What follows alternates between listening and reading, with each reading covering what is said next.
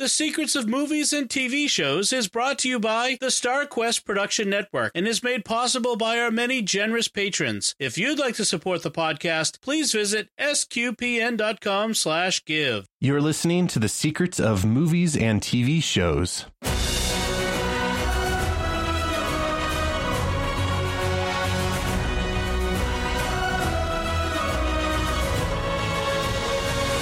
Hey everyone, I'm Father Andrew Kinstetter, and you're listening to The Secrets of Movies and TV Shows, where we discuss the hidden layers and deeper meanings behind many great movies and TV shows. And today is a big one. We are discussing a movie that continues to break all sorts of records.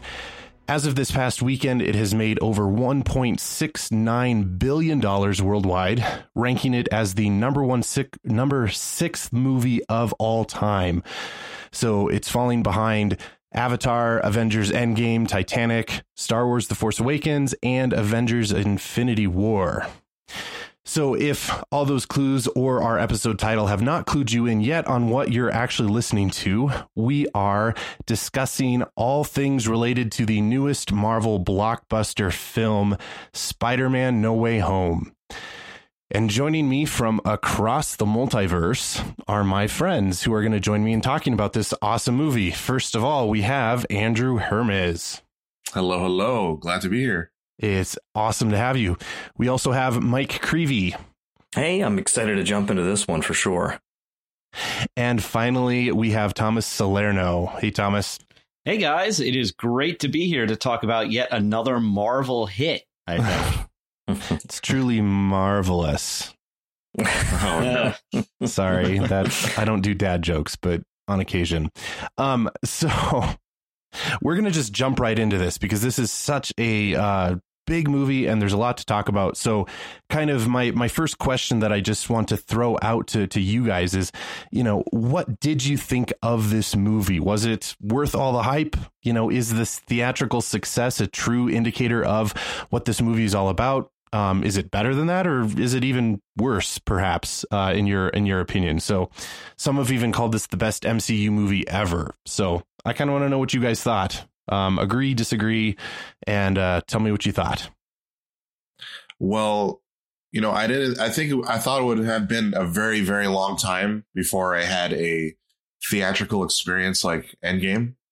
Yep. I thought I would have to wait, maybe another decade.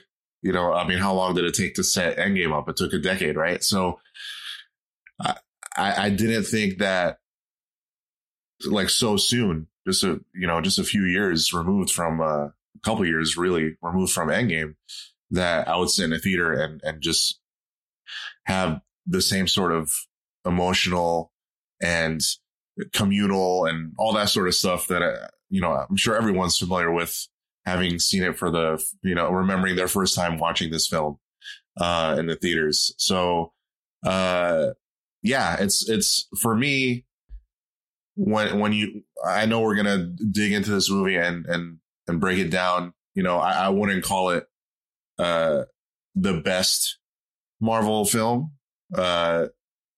It's probably upper tier. Mm-hmm. It's definitely top tier, actually. I'll definitely say that. But it's arguable whether it's the best Spider-Man film. But at the end of the day, if these movies are supposed to entertain us, and this is definitely the most entertaining Spider-Man film. This is definitely the most satisfying fan service in a very good way. Not in a cheap way at all, I don't think. And I think most people would agree with that. And I feel like they delivered on the hype. And for a movie that was so the spoilers are out there for so long. And, Andrew Garfield had to lie for like 2 years. And now he's relieved that he can just live freely. For the movie to still deliver on it with a good portion of the audience kind of knowing what the big surprises were, I thought was a big credit to the film and how good it really was. Because at the end of the day, it still was a good Spider-Man movie, a good Peter Parker movie, a good Tom Holland specific Spider-Man movie. I don't think they took away at all from what his character had to go through. I mean, out of all the Tom Holland movies, this is definitely the one that affects him the most, and really changes the course of his character. So I love the heck out of this movie. It probably will end up being my favorite Spider-Man movie, up there with the original Spider-Man 2. But yeah, it was everything I wanted and more. So I totally dug it. It's interesting because I actually went into this movie a little bit apprehensive. And that's only because I was kind of lukewarm on the first two MCU Spider-Man movies. And I don't know, I'm not sure what it was, whether it was because he was so reliant on the Stark technology, or that I thought the Vulture and Mysterio, because they had beefs with Tony Stark, I felt that kind of distracted from the conflict with Peter. But I don't know, like there were aspects of both those movies that I really, really liked, but neither of them really stuck the landing for me personally. And so with this third one, I was kind of like, even with all the spoilers that were out there, I was like, I don't know. And I saw the trailers, and from what I gleaned from at least some of the trailers was, okay, this is kind of going to be a Spider-Man, Doctor Strange team-up movie. And a lot of it is going to focus, at least the first half, is going to focus on Peter being persecuted by J. Jonah Jameson and the authorities. And so I went in kind of thinking this movie might not really be for me. But luckily, pretty much all my fears were groundless. I really liked this movie a lot. Like, the as I'm sure we'll get into, the Doctor Strange segments do not take over the whole movie. He is kind of there to sort of set things in motion with Peter, but then he kind of fades into the background. This is Spider-Man's story from beginning to end. And like the stuff about, you know, him dealing with the authorities and the fallout with Mysterio actually like sort of also faded into the background surprisingly fast, I thought. I liked how this movie kind of just moves along at a really good pace, gives you all that fan service stuff that you want. And even like little like smaller spoilers besides like the other Spider-Men that I thought were going to happen did happen. This is definitely a crowd pleasing movie. I saw this in a theater packed. I don't think there was anybody over 40 in that theater. And most of the people, in fact, yeah, my theater, it was mostly 20s and under. I'm pretty sure that at 33, I may have been one of the oldest people there. Wow. But the crowd was nuts for this movie. It was a great theater experience. All of those moments that were fan service moments from, you know, referencing all of the live action Spider-Man history, they worked perfectly with the crowd I saw it with. This was definitely a see it in theaters experience, and one that I'm going to remember, I think, for quite a while. Like some of the MCU movies for me have kind of been see it and forget it. But I think this one surprised me, and it'll stay with me for a long time. Yeah, I agree with what you guys, basically everything you guys said, you know, and the same observations in a lot of cases, you know, here in PA, like, so this is a universal sort of thing. And, you know, it's interesting. I don't want to get ahead of it here, Father, and I might have missed this detail if you had anything specifically about like any of like the discussion about like our background with the different Spider-Man series or anything, or if I should mention some of that now, or go for it now. If that's okay. We're kind of merging all of that. Yeah. Because so basically, yeah, I mean, it's similar to, I think, a lot of people's sort of experience. So I'm, you said, Thomas, you're 33. Yeah. I just turned 38. And so I have a lot of just rich memories of, just a few weeks before my senior year of high school. It was August 2001, and I remember being at some movie. I forget what the movie was I was seeing at the time, but you know, this heist movie trailer starts and it's a bank robbery, and I'm like, okay, you know, bank robbery, seen that before. And you know, the guys are escaping in the helicopter, and all of a sudden the helicopter starts shaking and jostling, and you're like, what's going on? And the camera just yanks back and pulls back and pulls back, and you see that the helicopter is stuck in a giant spider web, right about halfway up the World Trade Center towers. And I think you guys remember that too. Of course, a lot of people do. You can get it on YouTube now, I'm sure, and find it. But they, of course, pulled that pretty quickly just for taste, after the 9/11 attacks. And, that isn't in the original film then and everything. But I still remember that being my senior year and having this all the craziness that was going on, and also all the just, even if that wasn't going on, all the life-changing things of graduating high school. And so that's where I'm at in life. And it comes out that summer. And it was just such a wonderful, the Tobey Maguire original, Spider-Man movie. I loved it. We had so much fun. I have fond memories of then seeing the sequel a few years later. So for me, it really brings back this nostalgia of a time of my life where, you'd see your friends over the summer and go to this big blockbuster. And this is, of course, before the MCU days. So like these are the superhero movies. And around the same time, the Christian Bale Batman movies started coming out, too. So right after that. But so I loved all of them. I remember sitting in the theater and laughing so hard with that ridiculous like Tobey Maguire dance segment, the jazz club, like all that stuff that's like corny now. I love seeing Bully Maguire all over YouTube. I frequently send the Secrets of Star Wars friends. I send Secrets of Star Wars friends. It's so terrible. I send you guys, Bully Maguire stuff that relates to Star Wars on a regular basis. But at any rate, I love those ones. Then the Andrew Garfield ones, I love those as well. It wasn't quite the same time of my life as far as that experience of seeing it with friends that much. But I love those ones too. I thought it was a neat, different take on it.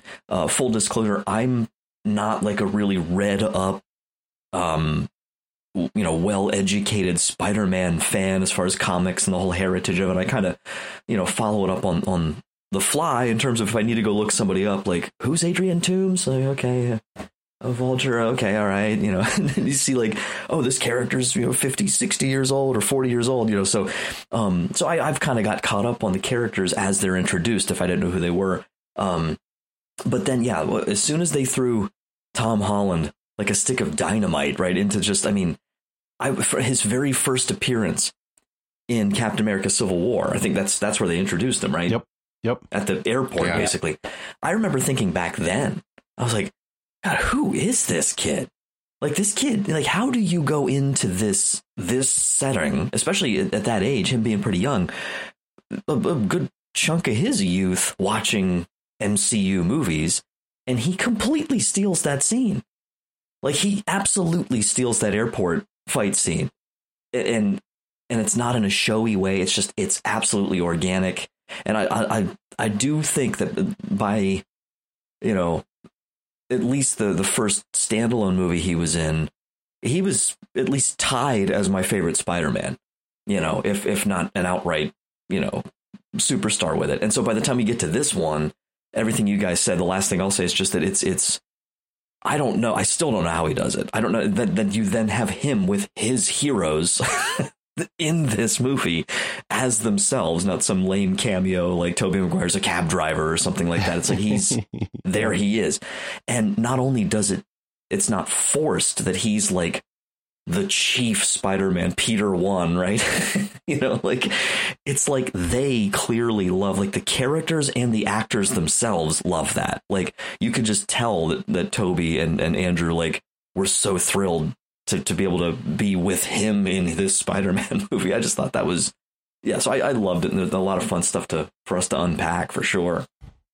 Yeah, I pretty much echo everything that you guys were saying. I think it was a phenomenal movie. And I've seen it quite a few times already anyway, because of that fact. And Mike, it's funny that you talk about the Tobey Maguires as kind of, I wouldn't say your Spider-Man, but they kind of hit you at a point in your life when it was really impactful. And for me, I'm 32, so I'm probably the youngest on this panel. And for me, the Tobey Maguires we saw them on TV every now and again, and like they were kind of fun, but I wasn't really drawn into them. And the Andrew Garfield ones hit me at a time that were just I was, in fact, it was a summer between my minor seminary and major seminary years. I was doing a couple summer classes. I was kind of at this really tiny parish because I had to do these summer classes. So I wasn't going to be in a big parish with a lot going on, so I could focus on the summer classes. And like, I was feeling a little bit lonely because I was out there kind of just with the pastor, and the pastor is, in fact, he's almost at retirement age now. So, I mean, he's, there was an age gap there. And like, so I was feeling a little bit lonely. And then I go and see this movie, The Amazing Spider-Man, and the themes in that movie really resonated with me. And the whole idea of, Dr. Kurt Connors trying to build a world without weakness. And, in seminary, you're very clearly, you're not trying to build a world without weakness, but you're looking at the weaknesses that you have in your own life, and you're trying to deal with them, and you're trying to grow, and you're trying to, so there was like this weird parallel. And so in that summer, like, so I, clearly the way that Dr. Kurt Connors goes about trying to get rid of weakness is the wrong way. And, and so I identified then with Andrew Garfield's Peter Parker. And so there was this real strong kind of bond there, if you will. And then for me, then the Amazing Spider-Man 2 came out, and there was a lot going on in that movie, but I was all for the potential for the Sinister Six and the movies that they were planning to come after that. And then, of course, that all just kind of got knocked down because it didn't do so well. Right. And then No Way Home comes out, and this felt like a proper way to kind of bridge the gap between Andrew Garfield's Peter Parker, even Tobey Maguire's. There's all sorts of emotional resonance that happens with both of their characters, and then of course with Tom Holland's. So like for me to sit in that theater and to have tempered my expectations, because I went into it assuming, and I just made the assumption and chose to make the assumption that this is just going to pull in villains from the old movies, but not Tobey and Andrew. And I did that because I didn't want to go into the movie expecting Tobey and Andrew and then be disappointed if they didn't show up. I did the same thing. Yeah. Better safe than sorry. I would have been disappointed if they weren't there, because by that point, and Andrew Garfield's a bad liar. So I didn't, well, that's whatever he said in interviews was like, no. I feel like there was enough doubt that it was okay for me to say, I'm going to just not hope for this. So then when it happened in the movie theater, like to go in a packed that's theater, the healthier option. Yeah. You what you did was much better. And like the theater exploded in cheers, and like, yes. I was one of those. Yeah. My crowd went nuts when Andrew showed up. Crazy. Yeah. Just standing up, and it was nuts. Throwing popcorn. It was there was a lot of that in my theater. It was also funny, and we're gonna kind of blend into this, but when Charlie Cox shows up, like the guy next to me, that was the first one. The guy next to me like couldn't at all sit still in his chair, and I hadn't seen any of Daredevil at that point, and so I was sort of like, okay, I don't know what the big deal is about this guy. That scene was exactly what I wanted it to be. In fact, it almost opened the exact way I imagined it would, which was kind of focusing on his walking stick, his cane, and then panning up to him. I was like, that's exactly how I imagined in my mind how that scene would open with him there. And it was just brilliant. I loved it, because I was like, they have to do this. If Peter is going to be in trouble with the law, Matt Murdock needs to be his lawyer. There is no other option. Like, it's not going to be like Thor, who's just bored and Loki would be the one who would. Mike and Andrew, are you guys Daredevil fans at all? Huge Daredevil fan. You know, it's funny. I might. So speaking of that era I was just speaking of, I always enjoyed the one that came out years ago. That was my first introduction to the character. That wasn't a repeat viewing one, for me per se, but I enjoyed it. And I haven't seen it in years. And so I saw that there was a Daredevil series coming out. I think it's around the time we were getting married and stuff. And it never really ended up on my radar. And so like I've been aware of it, and I knew that Charlie Cox was in it. And I recognized him, oddly enough, from a great Jose Maria Escriva movie that came out years ago called There Be Dragons, where he plays Saint Jose Maria as a young priest. And so that's about all I knew. You know, I knew he was in it. And so it was good because I knew enough to know who the character is, so that then when they showed up, that was probably the biggest surprise for me watching this movie. I was like, oh, man, I was like, that's cool. And of course, we were watching Hawkeye, so we had just seen that week, you know, the introduction of Vincent D'Onofrio as Kingpin, who I was a little more familiar. That resonated with me more. I was like, oh, I think that was the Michael Clarke Duncan bad guy, right? And I'm looking it up. And so I had just been researching that a little bit, you know, on YouTube and stuff for a few days. So good timing, right? With release dates and stuff, like, geez. If you haven't watched Daredevil, yeah, you got to watch Daredevil. I'm going to go back and check it out. One of the biggest crimes is having to cancel Daredevil after season 3, because in my opinion, and a lot of people's opinion, that was their best season. And it kind of set itself up for like a great story going forward. But, you know, with the whole, like, at that time, Marvel TV and Marvel films were kind of separate. And then Disney Plus was about to come out. So they were moving all their stuff out of Netflix and all that. So it kind of was a consequence of just that. Got lost in the mix, I guess. Or yeah. Right. Yeah. It was just unfortunate. But I knew it was only a matter of time because the character was so popular, especially Charlie Cox and Vincent D'Onofrio specifically. I don't think you could recast those guys. And obviously Marvel was aware of that. So I'm glad that we're going to see more of these characters down the line. And didn't Kevin Feige say at one point, like, he didn't like affirm any of it, but he made some reference to, like, you know, Charlie Cox is the MCU's, you know, I think he said he did something like that. It was he did confirm that before the movie came out, yeah. But yeah, he didn't confirm that he was in Spider-Man. Spider-Man, right.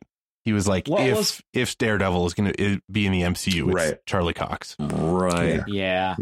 What was cool for me is that I started reading the comics, the Marvel comics, in the early 2000s when they had relaunched with their Ultimate branding of comics. It's called Marvel Ultimate or Ultimate Marvel. And there were a few story arcs that I read in the Spider-Man comics at that time where Spider-Man actually teamed up with Daredevil. And I was a big fan of those issues. So to finally see the two characters on screen in live action was a real treat for me. I liked that a lot.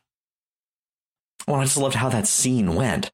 Yeah. Like, that was just such a cool, like, because even if you didn't know who Daredevil is, like, that gives you this little, like, oh, you know, let's pay attention to this guy because he might be a superhero. So I thought that was well done. He's a really good lawyer. Assume everyone knows. Yeah, really good.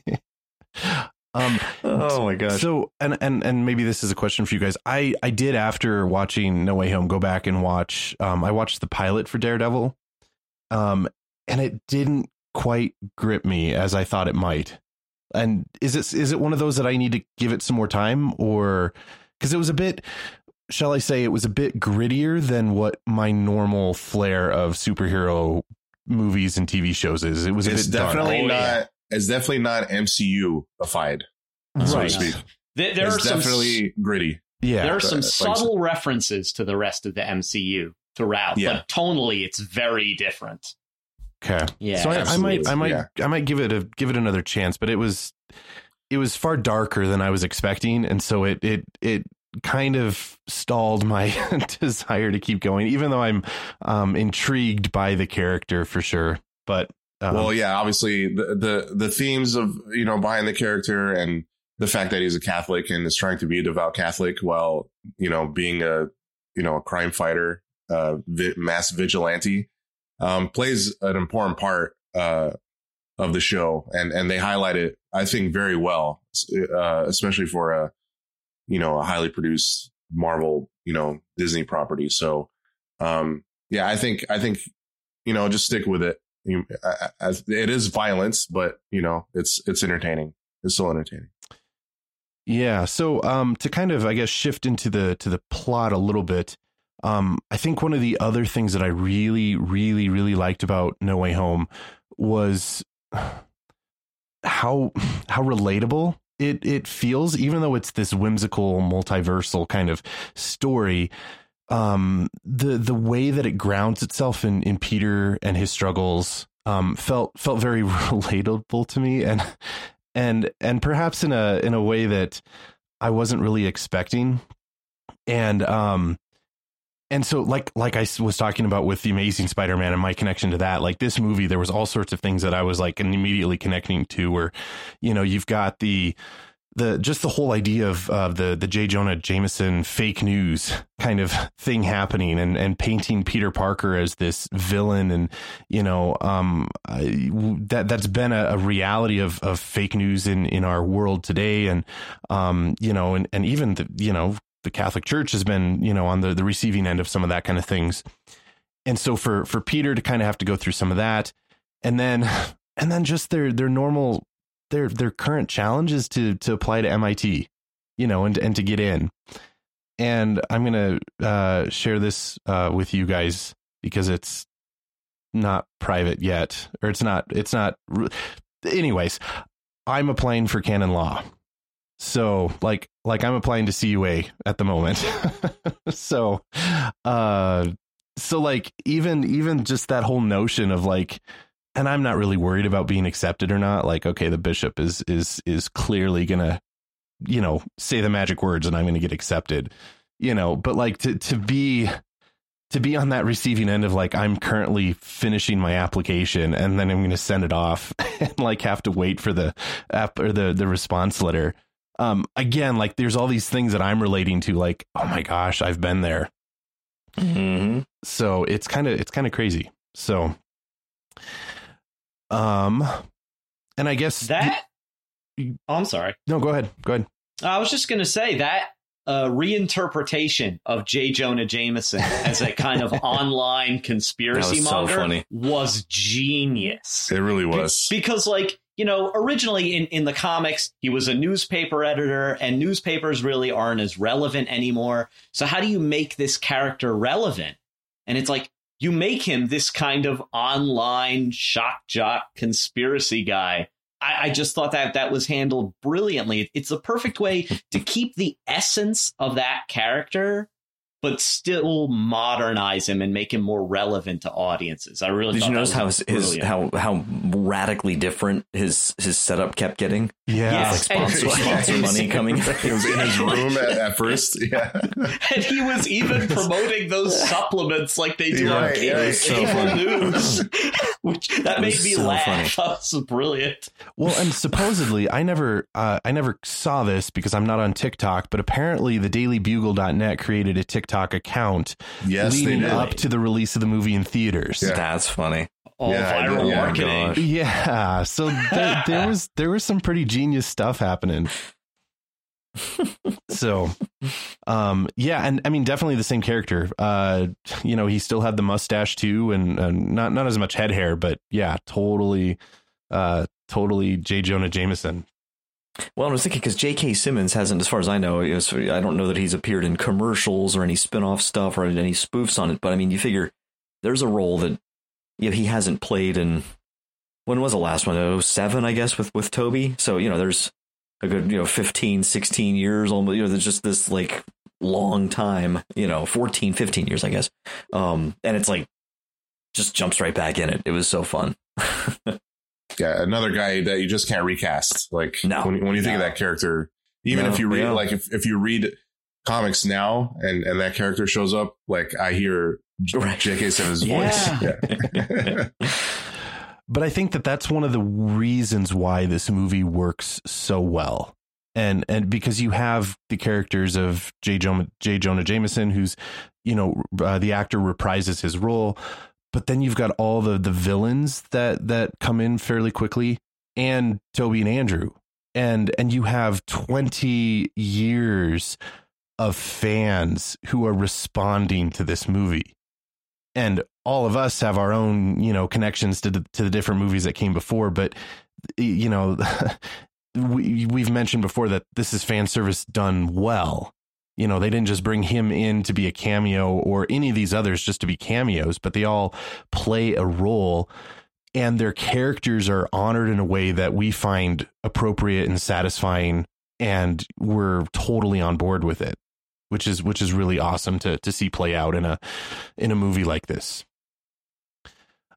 So speaking of that, the whole reason that does happen is because we do have the team up, but not really a team up at all, with Doctor Strange. And I think that bringing in Doctor Strange to do this was, well, I don't think I could have come up with a better plot way to open up the multiverse. So what'd you guys think of Doctor Strange and his role in this movie? I think, like you said, I think it was a perfect match, especially to bring about the whole multiverse and thinking about where Doctor Strange himself as a character is. It really fit well. You know, he's not the Sorcerer Supreme, and he kind of has like this ongoing thing with Wong. You know, he's kind of like butthurt that was about such it, a right? great throwaway line there. You know, So yeah. fun. And so he finds this opportunity with Peter, who he obviously has a history with. You know, they were both dusted for 5 years, and they both came back. They both had to fight Thanos. They both had to suffer the loss of, you know, Tony Stark. And he finds this opportunity to find purpose again. He's like, I can help my friend out, you know, who's going through a hard time. You know, now that like the time stone is gone and I'm no longer the Sorcerer Supreme. So it kind of fit well.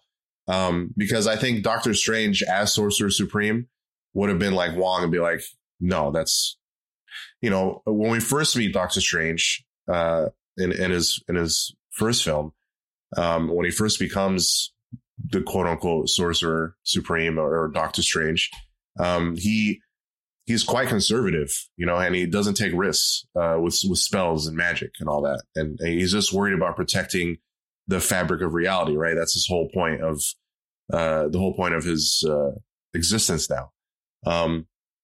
But I felt like they found a good like through line and a good plot device for him and Peter to match up. And I like how Peter just looking at a Halloween decoration of what was it, a witch or something that reminded him of Doctor Strange. So I thought that actually was a little light of him. What was it, or that's what it looked like? I don't know, but it kind of looked like, I forgot what it was. Was it vampire? Okay. I think you're right. Oh, okay. Yeah. But it doesn't. It looks like him though. It had a goatee, so yeah, it was a vampire. So I think that's what reminded him of it. I wasn't thinking of that. But cool. Okay. Yeah. So I totally bought like how everything happened and how Doctor Strange was brought in and all that. So I thought it worked very well. Yeah, definitely. I thought that it reminded me of the way they do it in comic books sometimes, where you have like a book where there's one character who's like the main star, like say it's a Spider-Man book, and say Spider-Man has some problem that he needs to solve. Well, there'll be an issue where he meets up with Iron Man or with Doctor Strange or whoever it is, and there'll be a little side plot with that character, but then it will just kind of seamlessly blend back in to Spider-Man's story. Like they never have another character come in and take over the other character's book for no reason, which is what I feared was going to happen with this movie. But no, it works brilliantly. Like Doctor Strange, like he's there to sort of initiate the plot and sort of give Peter, you know, things to. I'm kind of losing my train of thought, but yeah, he's there for a perfect amount of time. He doesn't overstay his welcome. They actually kind of make a joke of that later, right? Where he's like, I was stuck in the Grand Canyon for 12 hours or whatever it was. That was brilliant. And Benedict Cumberbatch does a great job as always. I think that they use this as a great opportunity to set up his upcoming sequel where he's going to be dealing more with the multiverse and stuff like that. So I think this was definitely a great way of preparing audiences for that and what we may come to expect in the future. But yeah, I think it was handled just right. They did a great job. Yeah. And just to add one more thing, you know, originally Multiverse of Madness was supposed to come out before No Way Home. So, yeah. So, you know, because of the pandemic and scheduling conflicts, there was no way Multiverse of Madness was going to come out in time, and Sony wanted to make the date. So they rewrote a lot of Doctor Strange's story within the film. A lot of it, from what I've read, was kept pretty much the same as far as like his essential role. But yeah, there were some key things that obviously there's going to be a lot of stuff that happens in Multiverse of Madness. There were key things they had to leave out or change in order to fit the end, vice versa. They had to do some rewrites for Multiverse of Madness. So it'll be interesting to see how it plays out after that film comes in. So, but yeah, I just wanted to add that. I'm kind of glad that this was the first multiverse film, though. I mean, because it was sort of if the Multiverse of Madness happened first, I don't know, maybe the multiverse would have been a more household name by No Way Home. But the fact that it's sort of this complete unknown unknown thing in No Way Home adds to just the whole kind of mystery of what's going on. And it felt very cool and mysterious, appropriately mysterious. And they introduced the a little bit, of introduction with it in Loki, certainly by the end, but not in such a way that it took anything away from these either. So I felt like it's really kind of dovetailed all of them nicely. And even in the What If series, which, I enjoyed that, but, like that's one series where I am glad I watched it, at least some of them, because there was at least one very important reference in the trailer for Multiverse of Madness that they had at the end of this movie that I got because I had watched What If. So they are introducing it in a few ways. Yeah, I was going to say it was kind of a nice payoff to have seen all of What If and then go into this movie. And they're just talking about the multiverse. I'm like, oh, yeah, I've seen that. I know what that is. That's really cool. I get to see it in live action now. That's awesome. Yeah. It's always funny because I went to see No Way Home with my dad. And I think my dad really appreciates that I know all of this stuff because he has not a clue. And I'm like, oh, that's so-and-so or that was the evil evil Doctor Strange, or I forget what his name is in the What If series. But I was like, and here's why that matters. And so after the movie, I'm telling him all these things, and we save him 45 minutes here, 28 minutes there. It's that's good. That's all I needed to know. Cool. Oh, so yeah, I think that this was a heck of a lot of fun for sure. So to kind of then jump in, of course, to what comes next is the villains. What did you guys think of the villains that they brought back? Do you think that there were others that you wanted and didn't get, or was this the appropriate ones that came in? And I thought it was a lot of fun the way that they brought these ones in. I was thrilled with all of them. I thought the way they did it was brilliant. I thought the order was good.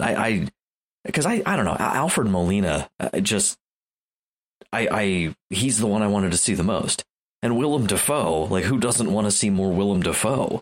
But I like some of the behind the scenes stuff where they pointed out how, there had been some disagreements in the original movie with him about how often he has the helmet on, and that conflicting a little bit with his acting and stuff. And so I thought it was interesting that there were things that they sort of lessons learned, or that they took, apparently some of the feedback from these guys who were coming back, to reprise these roles seriously. Even that I like Jamie Foxx said in that one interview, they had the three of them sitting there, and he said that he was excited because they also told him he didn't have to be blue. Yeah.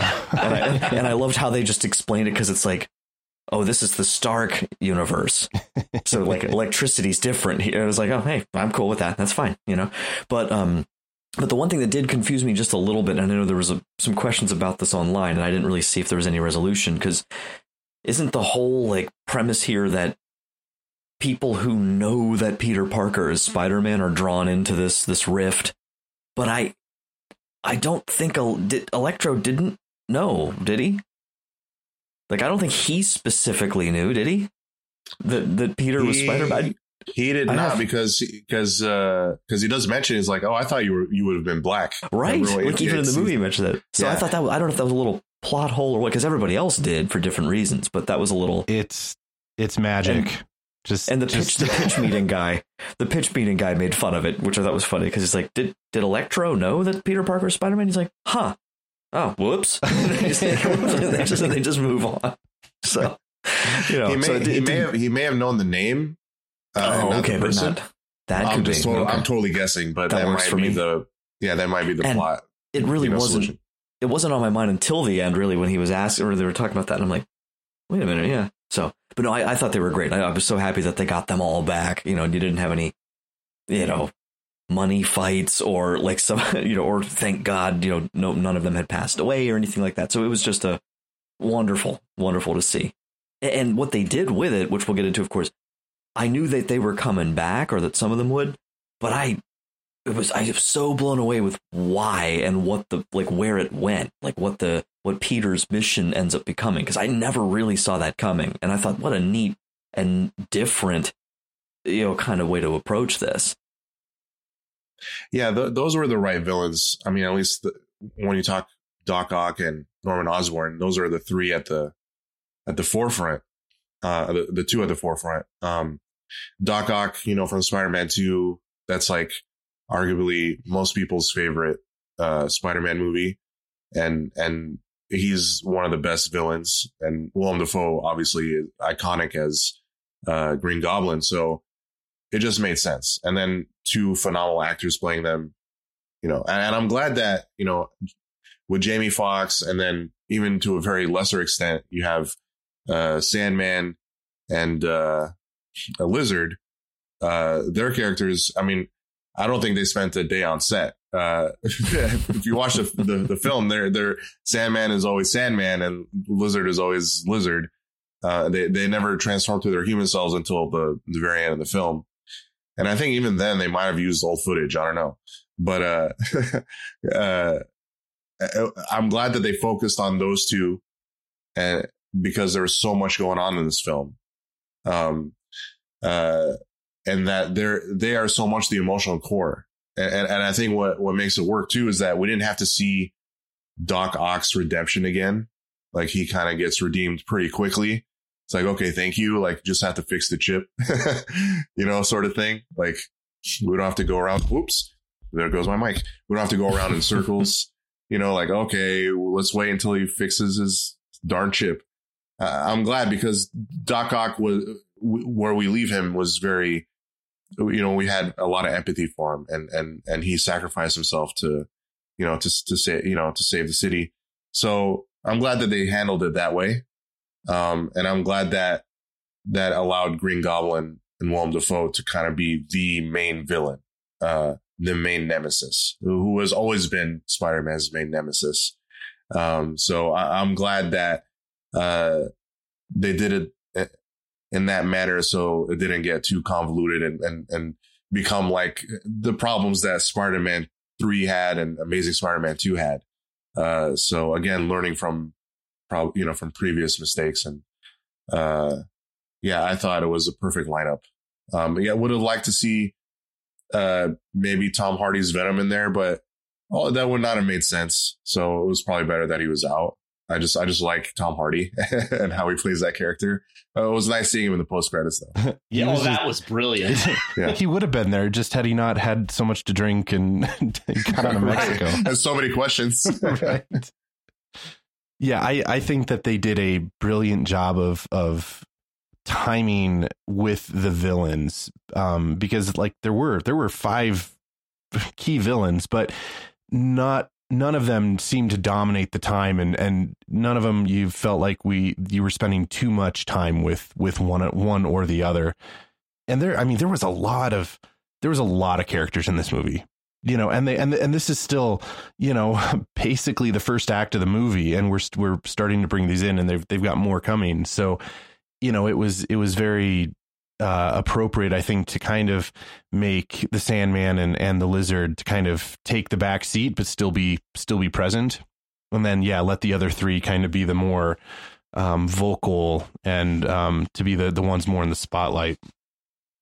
Yeah, I was worried the movie would feel crowded, but it didn't really. I felt that they juggled it pretty well. I was a little disappointed on the visual side of things that they don't seem to have improved the lizard effects at all since The Amazing Spider-Man. He still looked like garbage, and that kind of disappointed me because the MCU is usually takes so much care with its visual effects, and maybe it was an intentional choice. Maybe they're like, nah, we'll keep him as kind of an homage, make him look kind of goofy and, you know, ridiculous. But I think they spent all the money in de-aging, Alfred Molina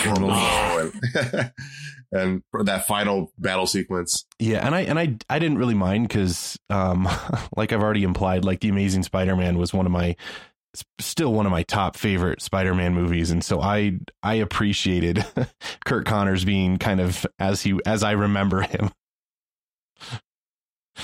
So yeah, to kind of shift gears slightly, I think one of the hearts of this movie is kind of that whole second act of the movie, if you will, of Aunt May's.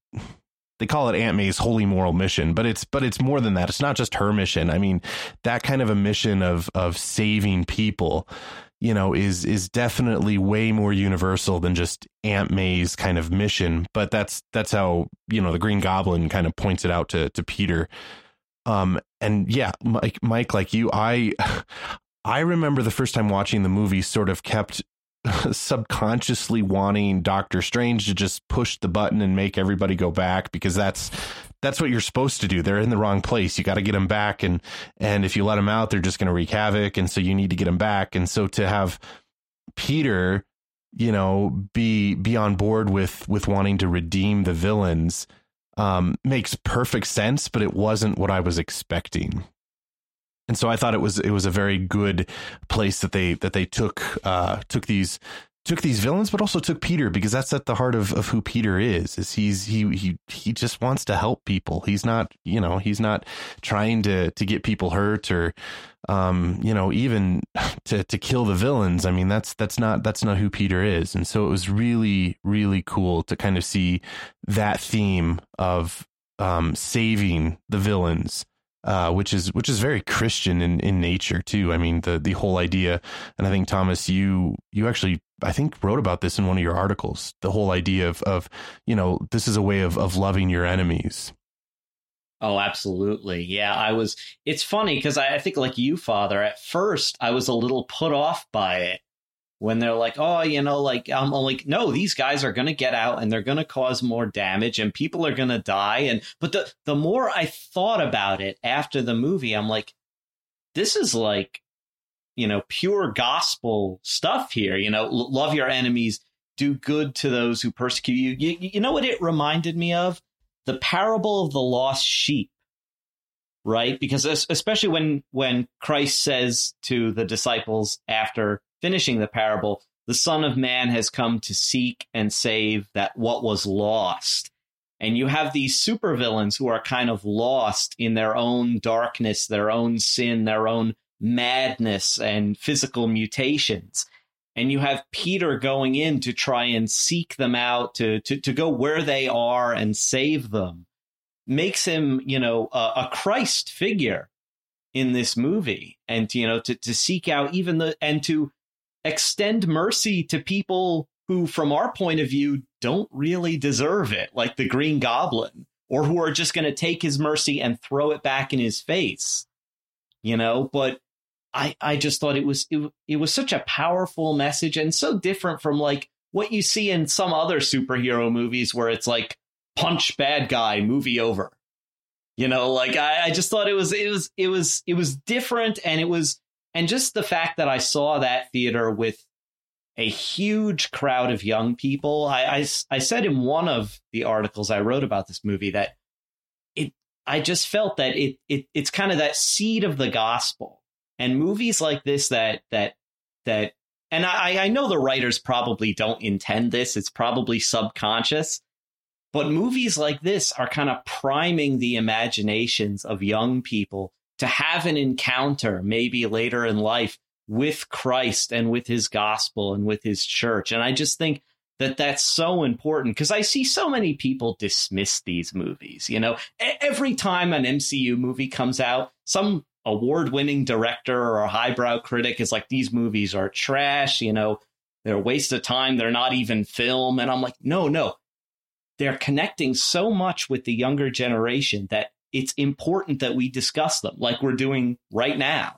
It's important to pull out these themes and messages here because, you know, they are connecting. An entire generation has grown up with the MCU. And I really think that some people are missing an opportunity to kind of, to like what we're doing, try to find what is grabbing people about these movies. You hear that, Martin Scorsese? Exactly. Well, and I've heard it said that, I mean, any great story is going to have elements of Christ's story in it.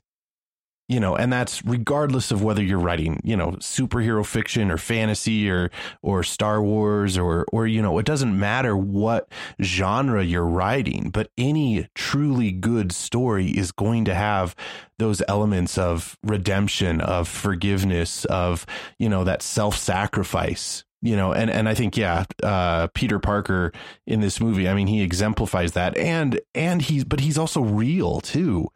You know, he's not just without flaws or without his own vulnerabilities, you know, and we even see that later on in the film when he is sorely tempted to kill the Green Goblin and it has to be stopped by Tobey Maguire's Peter Parker.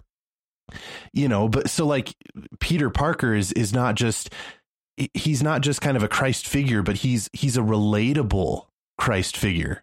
Because we can all put ourselves in his shoes and know what that struggle is like to some degree or another, because we've all, you know, I mean, and that's one of the great things about just storytelling in general is that's often how we learn how to deal with kind of the challenges and struggles of this world.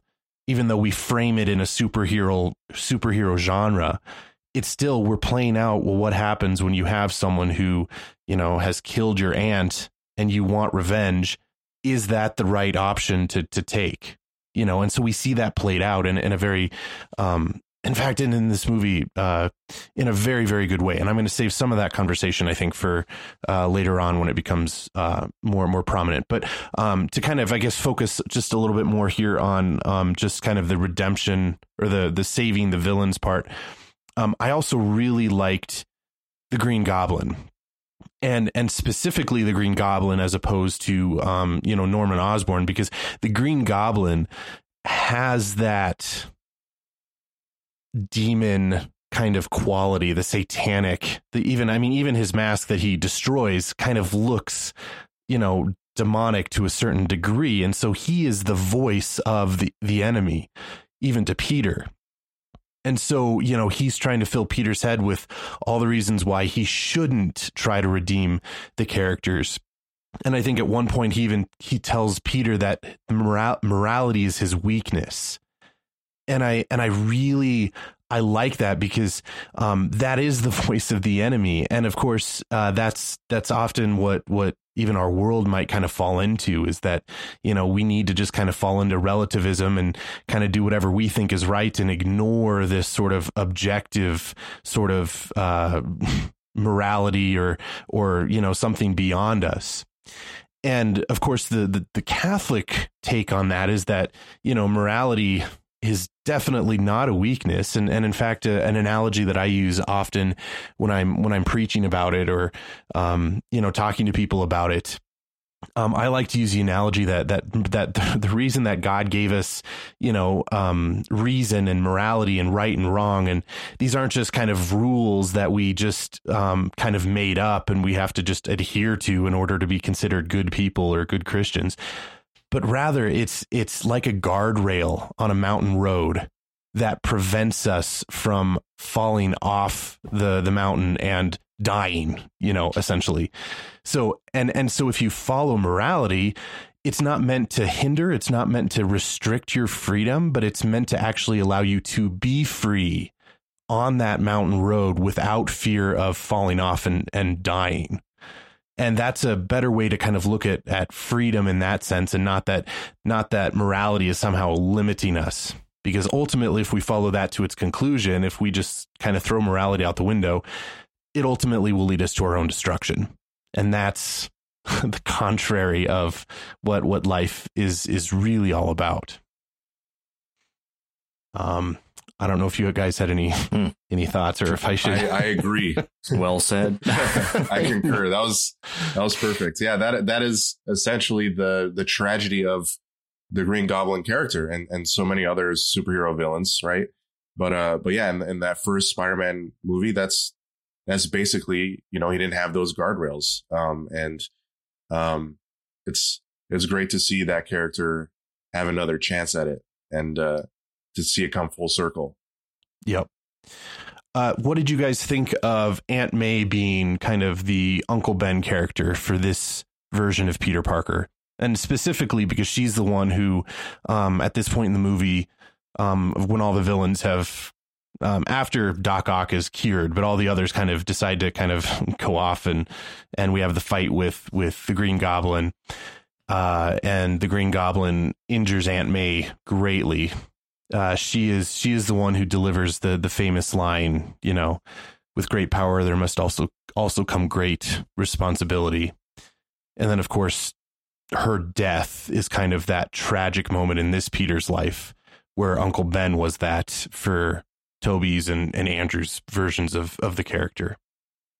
Well, I haven't had a chance to go back and watch the previous Tom Holland ones, but I do remember near the very beginning of, actually, you know what? I'm wondering, it might have even been it was either in Captain America Civil War, when Tony's over there first meeting him, or the first Tom Holland one, I forget which. But she, is giving him some sort of pep talk at one point and makes some passing reference to, that they've been through a lot. And I just always assumed that was a sort of a reference to Uncle Ben being tragically killed, which is always a feature of this. But it doesn't look like it, because he doesn't, like, when they start talking about Uncle Ben and their multiverse, doesn't seem like he has any recognition of that. So maybe she was, so I have to go back and look, and maybe that was just a general sort of like, they've been through a lot because his parents died, I guess, or she's been raising him. So maybe it was a little more direct with that. And yeah, I think that was intentional. Yeah. Okay. I think you're onto the right track. Yeah. It seemed like to sort of separate Tom Holland's Peter Parker and Garfield's and why am I blanking on his name? Maguire's. Yeah. I think that was a good distinction to have, because Aunt May obviously has been a crucial character in 3 films. So it makes a lot of sense for her to be that Uncle Ben type figure. And you feel more of that emotional impact. It's like, how many times can you see Uncle Ben die? How many times could you see, Batman's parents die in an alley, right? We're in a different universe, and it's a different story. It's definitely, all these comic book characters have different iterations, and they all kind of, it's basically a sandbox, right? You can do whatever you want with them, and there's no right or wrong way, as long as you stay true to the essential qualities of the character, and hit the major beats. So I think having Aunt May be the one that tragically passes away, and to deliver that line gives it that emotional weight, and that moment's sort of earned, in the film, and that causes, Tom Holland's Spider-Man to act in a way throughout the rest of the film that's uncharacteristic of him, if that wouldn't have happened. So, well, especially at the end. I was thinking that it just makes me think too, and this could be a whole other show, so I don't want to open it too much, but just in passing, that to sing the praises of this movie in this scene and other ways as well, where I just think they really do such a masterful job of setting the stakes high.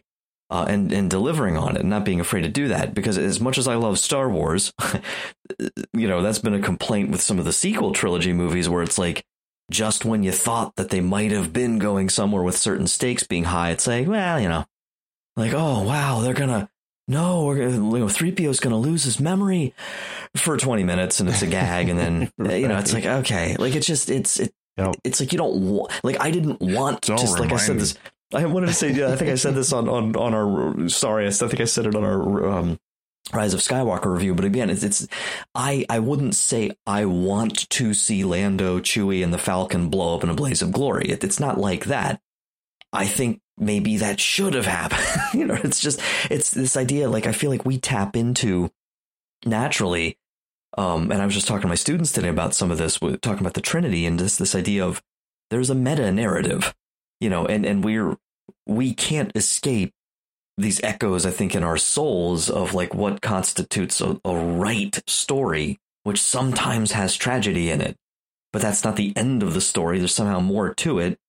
And when you just kind of like dance around that or have a quick gag, like Aunt May gasps and wakes up, like Tony falling down from the, in Avengers, and it's like, what I miss, like that's inappropriate for her.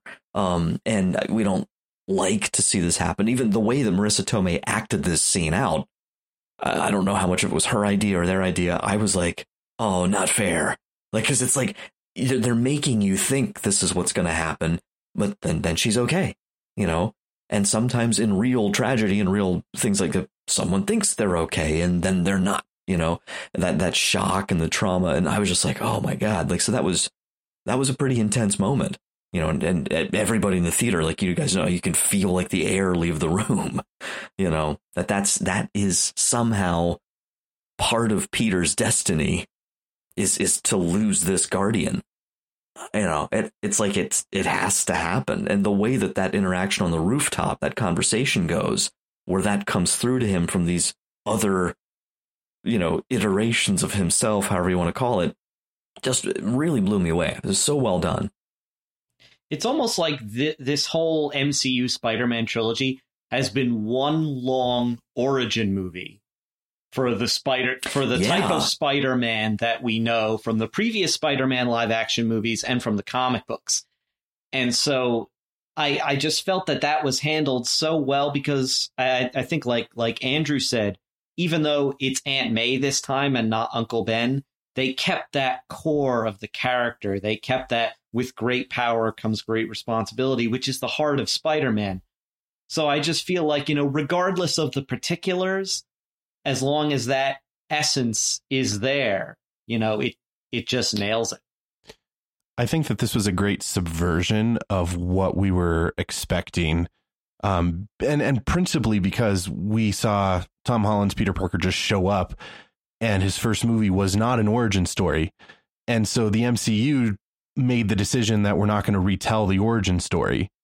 And so, we all just kind of assume, well, okay, Uncle Ben was killed and he was bitten by the spider and all that happened. Just we haven't seen it with Tom Holland's Peter Parker, when really, yeah, we've basically had a 3-movie origin story, just minus the spider bite and whatever did happen to Uncle Ben. And this movie, or those 3 movies, are a really good origin story for what's coming next, and the whole kind of reset that happens at the end. And I mean, we already know that there is a new, I think it was a new trilogy already kind of in the works or being planned. And I think Tom Holland is still contract. Oh, is that? Yeah. I don't know if he's contracted fully yet, but I mean, I think it was very clear that they were moving forward. And I can't remember if it was Kevin Feige or someone said essentially they weren't going to leave fans wondering what's happening, like what happened between Far From Home and No Way Home with the whole, Sony Disney kind of standoff. So we do know that they are moving forward with more movies, and I'm pretty sure Tom Holland is going to do, another trilogy and then probably hang up the cape. But that'll be a great way to explore where his character goes from now, because at the end of this movie, he has no connection to anybody, no connection to Tony Stark or to the Avengers or to, really anybody. and he's kind of reduced to his own wits and the friendly neighborhood Spider-Man that we've that we know.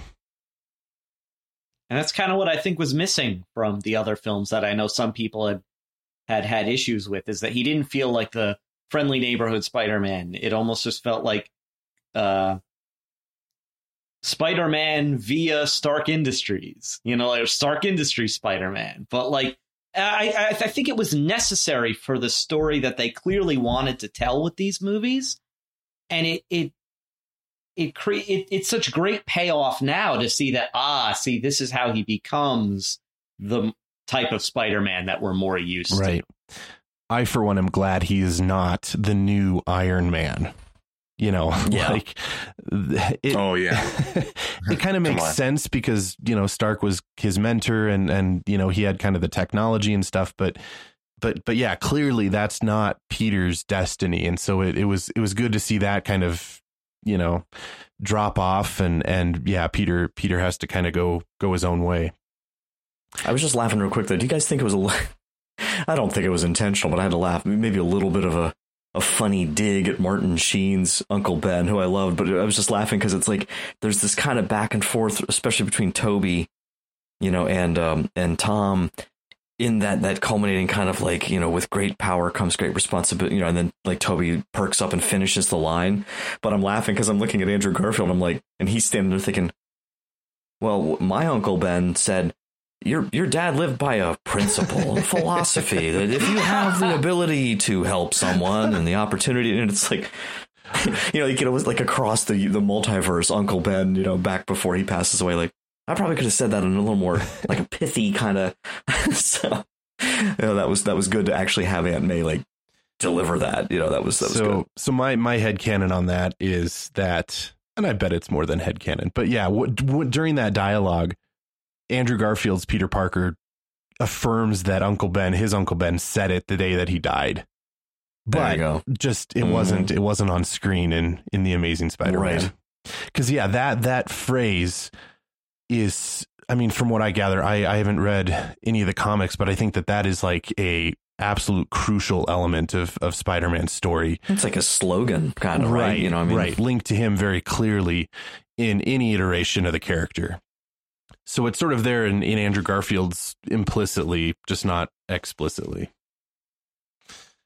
One other thing that I was going to point out about Aunt May's kind of direction and morality is I thought it was interesting on her tombstone at the end. The quote that's engraved on her tombstone is, "When you help someone, you help everyone." And I did appreciate that comment because I think that kind of that summarizes her own kind of philosophy and morality, because she was in charge of the food pantry, or they were helping those in need, but it also just reminded me too of just kind of who we are as human beings and solidarity, and the whole idea that yeah, I mean, we are all connected. And so when we help one another, we are helping, and promoting, especially within the, as the body of Christ, when we're helping one another, it's not just a frivolous act or anything. It's actually genuine and can help. No. Yeah. It's funny, Father Andrew, that serendipitously before we recorded, I've been reading a book by, Father Robert Spitzer called Finding True Happiness. And it's really an excellent book. And in one of the final chapters, he says the following: what we do to help a particular person has an effect on the body of Christ, and this in turn has an effect on the cosmic struggle between good and evil. And when I saw what you had put in our notes for this episode, yep, I was like, oh my gosh, that's exactly what we're going to talk about tonight. Peter's choices, have this cosmic significance, and also an intimate significance, with his family and friends and whatnot. But yeah, I totally think that's true, that when we, when we start to think about what, that our choices don't just affect the here and now, they send ripples throughout life that are going to affect people, not just in this life, but in the life hereafter. That's kind of mind bending to think about. Yeah. Well, and I even point out to people too that, like, there's a and I'm going to totally not make my Catholic moral theology professor proud here, but because I'm forgetting the terminology here, but there's a transitive and a reflexive dimension of every action. I think I'm getting those right, but the idea is that the transitive effect of our actions is what affects other people or other things. So like when I choose to do good or wrong, I'm affecting other people and for good or for ill. But then there's also the reflective dimension. That means how it affects me making the decision. So if I'm deciding to choose to save the villains, to try to do good, to try to help those in need, I continually, and that affects me, and that it makes me a more generous person, a more loving person, a more caring, compassionate person, versus if I choose to ignore that, it makes me a more selfish person or prideful person if I'm choosing that, as well as affecting for good or for ill the people around me. So, the idea here is that even, when you're helping someone, you're helping everyone, but you're also helping yourself grow into a better person and the person that God wants you to be more loving, more charitable and the like. Well, I try to distinguish with my students a lot the difference between, like, when we talk about sin, and I like to start off by telling them that, like, no, I'll throw it in there sometimes that no sin is private. And I followed up pretty quickly because they're kind of like, well, what are you talking about? Like, they immediately start thinking of a lot of sins that are private, you know what I mean? And it's like, and I immediately followed up by saying, no, they're personal, meaning you as a person are making a decision to do a certain thing you shouldn't do. And everything we do like that somehow has this ripple effect in the whole of the human race. And we don't really think about that. We don't want that to be true, but it's true because we are fundamentally relational, beings. Mm-hmm. Yeah. If you just kind of ask yourself, how do I act when nobody is around? And if I choose in those moments of nobody around to act selfishly, then I become a more selfish person day by day. And then that does affect how I relate to people in the future, or vice versa. If I'm choosing to be generous, even with my time spent, in solitude or that makes me just more generous when I encounter people later on. So, yeah, there is no such thing as a private sin.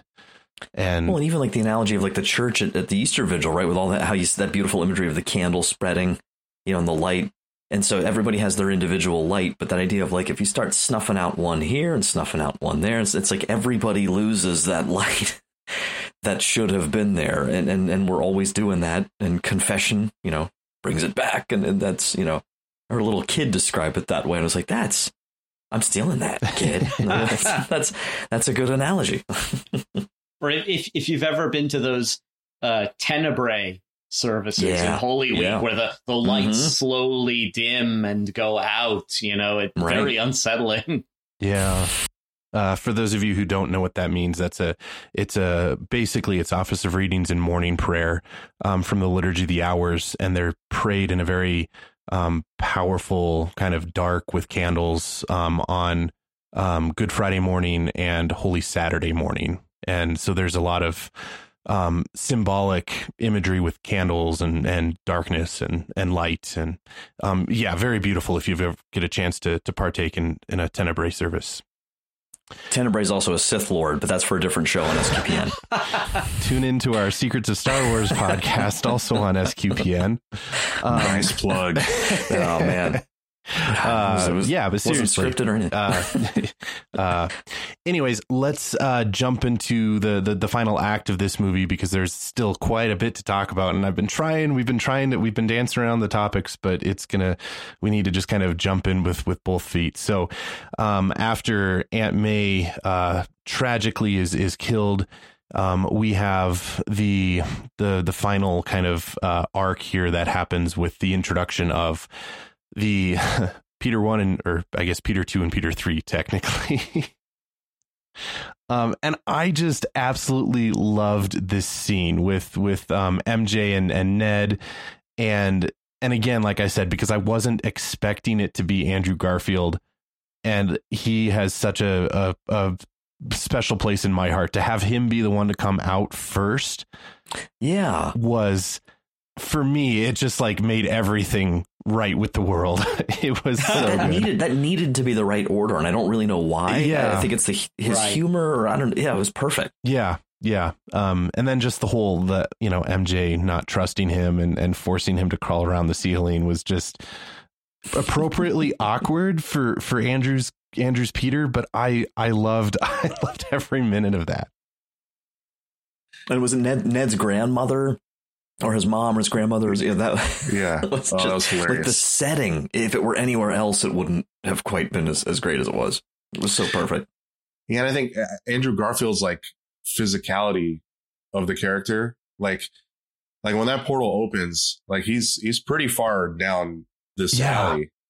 Yeah. But you see that tall, slender, like right away that's Garfield's Spider-Man. It was like there's no mistaking it. And it's dark. I kept second guessing it every step that he took closer. Yeah.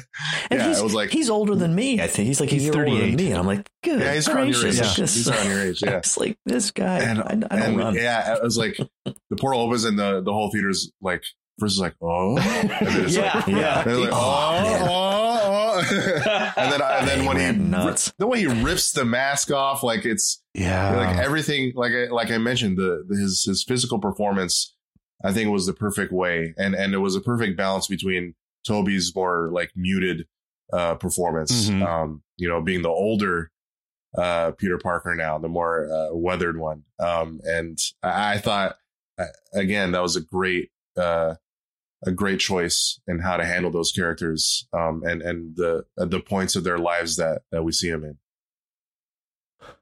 Yeah, so I want to talk about Andrew Garfield's Peter Parker for just a little bit, because actually I have less to say about Tobey's, but Andrew's I think is really fascinating, and of course I'm biased because I've been captivated with his version of the character, but there's so many cool things to say, and first I'll say primarily he is basically the middle child here. If you look at the three of them as brothers, and so I'm also a middle child, so, and we share the same first name, so like the actor and I do anyway. So, okay. Besides all that, what I really loved about what they ended up doing here with the last kind of with Andrew Garfield's Peter Parker's arc here, it was really fascinating to kind of read some interviews and hear even Andrew Garfield talk a little bit in interviews after it was revealed that he was in the movie. Just some really cool things to point out, because after The Amazing Spider-Man 2, Gwen Stacy is killed and Peter's not able to save her. And so that really has this huge impact on Andrew Garfield's Peter Parker. And it's and at the end of The Amazing Spider-Man 2, there was no movies that came out afterwards. So we couldn't get resolution. We couldn't quite see that emotional journey that he was on. And so it felt very disjointed where it ended. And that was when Tom Holland came on as the MCU version of the character. And so this movie was really good, I think, for Andrew Garfield's character, because it allowed to bring some of that resolution for that from those movies. And in particular, some of the things that I would point out is that even Andrew Garfield's Peter Parker makes the comment, when they're on the rooftop and they're trying to console Tom Holland's Peter, and Andrew Garfield is saying that that the death of Gwen made him rageful and bitter. And so he is sharing that because he doesn't want Tom Holland's Peter to go down the same road, which is a very brotherly thing to do. And Tobey Maguire does the same thing when he talks about, the guy who he thought killed Uncle Ben, when he goes after him and wants revenge, and how that didn't actually fulfill him either. But so Andrew Garfield's Peter is, bitter and rageful. And even at one point when they're in the school laboratory working away, and Tobey's Peter and Andrew's Peter are talking, and they're talking about, you know, whether or not Andrew's Peter has a MJ, essentially. And he makes the comment that he doesn't have time for Peter Parker stuff. And so it's a really interesting thing that character kind of pulled himself away from his humanity and focused on being Spider-Man only, and kind of left Peter Parker kind of outside. And I think that through this mini arc of the character in this movie, we see him recognize the need for him to not just be Spider-Man, but to be Spider-Man and Peter Parker.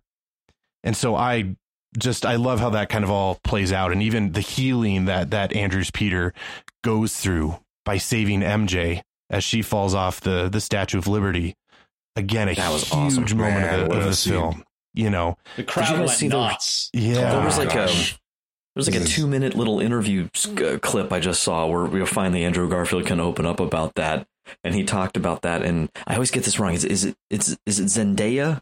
Zendaya, right? Is that the correct pronunciation? Zendaya. I think it's Zendaya. Because I think I said Zendaya. Might be Zendaya, actually. I think I said Zendaya, and my high school students like mocked and ridiculed me for like a week. You know, you might be right, actually. Sorry, guys. I don't know. So I don't remember what it was, but he was talking about that scene, and I don't know, Father, I might find the link and share it with you because it's only like 2 minutes, but it was really insightful as far as which first of all, it's always weird to me to hear for both Tom Holland and Andrew Garfield to hear them speaking with an English accent. Oh, it's crazy. Yeah. Because it's like, because they're full British. Right. Yeah. You know, and Toby's sitting there like, well, I just actually sound like this. But no, it was a great, really neat insight. Again, very short, like 2 minutes, but how he talked about the depth of the psychology of that. And I mean, I got it. I think we all got it when you saw it. It was done so well, but the care that he really took and how like she read off that, and there's some improving with it. And so that was a really neat clip. I might share that with you. Maybe we can include that or something. She needed to check in on Peter to see if he was okay. And his face just said it all. I mean, there was that, yeah, it was incredibly healing for him in that moment. Yeah, I think it might have been that same interview. He said that scene specifically like sold him on the movie. Like he's like when he read that, he's like, oh yeah, this is beautiful, you know, and he was like on board right away. By the way, Father, real quick before I forget, earlier when I just realized, in case anyone was wondering why I was chuckling when you were talking about the rooftop consolation, I made a mistake. I was thinking of when Toby and Tom were trying to like console Andrew about how he's like an awesome Spider-Man. He's a really good one. I was thinking that because that was maybe my favorite scene, like him cracking, you know, Tobey Maguire's back. And a little spoiler there, of course, about when he's like, I'm back, and falls, and he's like, my back. Yep. You know, so it was just every little detail that was so brilliant. And I love you guys. Yeah. Thanks. Well, and I think even that too was improvised. That was improvised by Andrew Garfield. And correct me if I'm wrong, but Andrew Garfield, I believe he said in other interviews that he is a massive Spider-Man fan. Mm-hmm. Yeah. So it's almost like that saying, I love you guys, is like him saying, I love this character. I love Spider-Man. Yeah. I get to be in a movie where not only am I Spider-Man, but there's two other Spider-Man that I love, and I love to watch their movies. And yeah, I mean, you could just feel that, but it was somehow also like it wasn't out of place. Like it made sense as the character to do it. It was so well done. It's so meta in that moment because, I mean, like even Andrew Garfield says, I've always wanted brothers. And so like, you know, so his Peter Parker now has the experience of having, you know, Toby's and Tom's Peters as his brothers. But also, if you look at it on the actor perspective, those three actors are the only ones to have played Peter Parker in live action. And so even they three are sharing a brotherhood that only they currently are able to share. And so it's sort of a dual sort of, you know, I love you guys, and the brotherhood that is formed there is really cool. And I mean, and I think that even shows in the characters in the movies, because you've got Toby's Peter being the eldest brother, you know, and so he's kind of the more calm and collected and wise. Yeah, what do they call him? The hip youth pastor? The cool youth That was pastor. hilarious. Yeah. I lost it. Yeah, because I was youth minister for many years, and I was just like, oh my gosh. It's like, so you're gonna go dress like a cool youth pastor? He's like, just like pulls it back, and he's like, no, I got it. I'm like, okay, good. Oh yeah, and those but also even just the way that they interact with each other was really fun to see play out on screen. So, after they've created the cures for all of them, and they have that moment after Tom Holland's Peter has announced where they're at, the Statue of Liberty. And so then they're just waiting for the villains to show up, and so they start having that conversation about who's the craziest villains that you guys have fought, and so they start trying to one up each other with stories and aliens. And Andrew doesn't even really try, because of course they're both I fought an alien in space, and Toby's like, okay, I'm still stuck on the part about how you fought an alien in space. He's like, okay, all right, yeah. Well, and then that's where the "You're amazing" kind of comment came into play, which I was kind of having a moment in the theater when they kept saying that over and over again, and I was like, yes, the Amazing Spider-Man, yes, he's amazing. There's another fun moment there when they're in the laboratory, and this is sort of the personification of the meme of the three Spider-Men, pointing towards one another. So when they're in the laboratory and Ned is trying to get their attention, and he says, hey, Peter. And then they all respond like, which one? And they start pointing at each other. Peter Parker. We're all Peter Parker. Oh, it's a multiverse. So lots of fun things like that. And Ned asking about, do you have a best friend? and how awkward that got. Well, I did. And I was just reading earlier today that actually there's a character in the comics that's Ned's character that becomes the Hobgoblin. I don't really know any more than that. So I don't even know really what to say. There were theories that before the movie came out that, what if Ned becomes, because it was a very loose interpretation of a character that was kind of maybe Ned, and then it's not really that based in a real core character in Spider-Man lore. So that was something the headline I saw said something like, come on, Marvel, you'll have some guts and make Ned the Hobgoblin. It was like this dare. I'm like, I think they're making him a sorcerer. Well, I don't think that they're done with his character. They're setting him up for big things. And they're obviously not done with Zendaya's character either. No. And they're going to have to probably rediscover some stuff and talents, and, because forgetting Peter obviously challenges that. So, talking about the fight scene, kind of the climax of the entire movie. I'm sure that words fail to describe how awesome this was, but what did you guys think of the epic fight that goes down at the end? Phenomenal. I mean, just what else can you say? It's seeing them all in costumes swinging around, like the now iconic shot of when they swing and they land. I want autographs from all three of them on that photo. I'm sure you're going to get on that right away. I'm watching for them to do signings. Yes.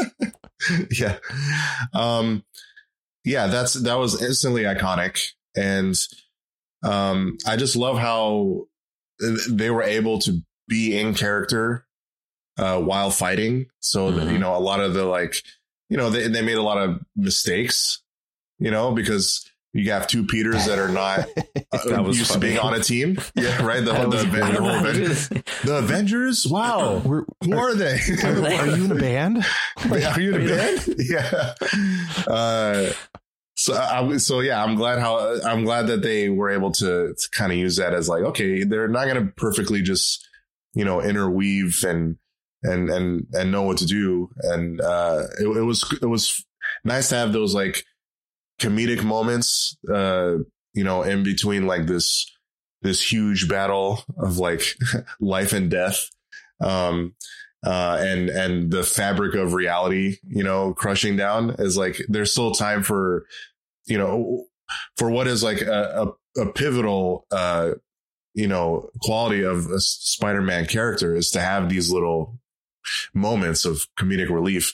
I'm glad that we were able to have those, like from the Avengers to the Peter 1, Peter 2, Peter 3 thing to You're Amazing and so on and so forth. I thought it was a great balance of that. And again, just, since we've seen these characters like defeat these villains before, like it's not a stretch that like most of the characters were pretty easy to put down. It's like, like Electro and Lizard and Sandman, like they were pretty much a cinch. And it was cool seeing Doc Ock too come in, and you have like the power of the sun in my hand as he's holding the Stark reactor. It's like, oh no, is he? It's like, okay, we're good. Yeah, it was brilliantly played, and it left the stage, for the real final battle between Tom Holland's Spider-Man against Willem Dafoe's Green Goblin. And of course, I'm sure we're about to talk about it, but Tobey Maguire's, interference there and his influence on Tom Holland's Spider-Man, and having his character come full circle. And, obviously his Peter Parker wanted to save Norman because Norman was, a mentor to him and the father of his best friend. So being able to have that moment combined with everything else, and again, obviously Andrew Garfield's moment with MJ, having him evolve in that way, it was perfect. I don't know how you could have sort of done it any better. And I thought Doctor Strange came in at the right time, and again, the joke about, being wherever he was over the Grand Canyon for 12 hours. Yeah. Kind of a callback to Loki. Yep. It's like, I've been falling for 30 minutes. It was great. It kind of had a taste of his own medicine. So, it was, all in all, I don't have anything. There's nothing I would have changed. So, the final battle was perfectly executed in my eyes. Both of Tom Holland's one-on-ones with Norman Osborn, the Green Goblin, surprised me in like how brutal they were physically. I think it's easy to forget sometimes that both Spider-Man and Green Goblin have super strength. So when they throw down, they break stuff. Like there's that earlier fight where they're fighting in the apartment building and they're slamming down through multiple floors, crashing through walls, all that stuff. And then, of course, the final confrontation, you feel those hits when they are punching each other. Like you feel it. It was like Terminator and T-1000 kind of. I know, yeah. Like, yeah. I just laughed because I agree with everything you guys were saying. A little joke here, though, because I was thinking, like, speaking of the for me, like the high school throwback, I couldn't help but I knew it wouldn't happen. But there's a little part of me that was hoping for just, seeing Hugh Jackman swing around one of those spikes coming off Lady Liberty's head, just like in X-Men, or Magneto's floating around. But what was neat was, I mean, that setting hit me when that scene started, because I wasn't skeptical of where they'd go with it, but I was just like, it's tricky because, like, how many movie fight scenes have we seen on the Golden Gate Bridge or, the Statue of Liberty? And is this going to be like, what are they going to do with this? So I was very impressed that it was fresh. Here's this like very well known setting, iconic setting for a moment like this, but different than we've seen it before. And so I really appreciated that. And there was just the only other thing I wanted to add was, I think to have Tom as, this newest Spider-Man really squaring off in this culminating battle with the original villain. There's something poetic, I think, about that. Like, this book ended, like that if they had somehow made Doc Ock the ultimate villain, which wouldn't have worked anyway. Like, and if it was anyone else, I don't think it would have worked as well. Like, I feel like it needed to be Norman Osborn. He is the quintessential Spider-Man villain. He is. And we were joking because Willem Dafoe is such an interesting person. we were laughing a few times, like, where he gets really creepy, like in the apartment and stuff. I'm like joking, like, Willem didn't even know the cameras were rolling. Like, just like, what's he doing? But no, that was just perfect, I thought. The way that he plays that as an actor is truly breathtaking. I mean, even the moment when he is hit with the cure at the end, just the way that his eyes are wide and they go back to being soft when he's back to being Norman is I mean, it's so cool to see. And he's such an incredible actor, and he's not a very young guy anymore. And all of them were able to really pull this off in a very compelling and just remarkable way. And he only agreed to do the role if he could do most of his own stunts, like the fight scenes, because he's like, I don't want to just basically be a voiceover, right? Like, or be a cameo of sorts. Yeah. So he's 66. Yeah. Physically, he's I mean, along with his such a unique face with unique features and being able to, like, you felt like we were mentioning right now, like we were able to feel like every punch from that fight. This is such a brutal Spider-Man fight, especially at the end. It was really special. Yeah.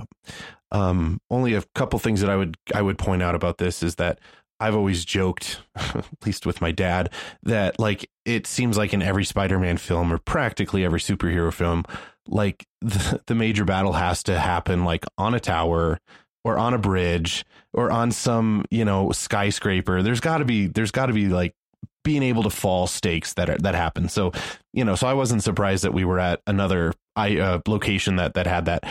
I was really confused that they thought that Captain America's shield should go on the Statue of Liberty, though. But, like it seems a bit much. I don't think Steve would want that. But it allowed. So when does the government do what Steve wants? That's a good point. I mean, is he from Brooklyn? I don't think Steve wants that. Come on.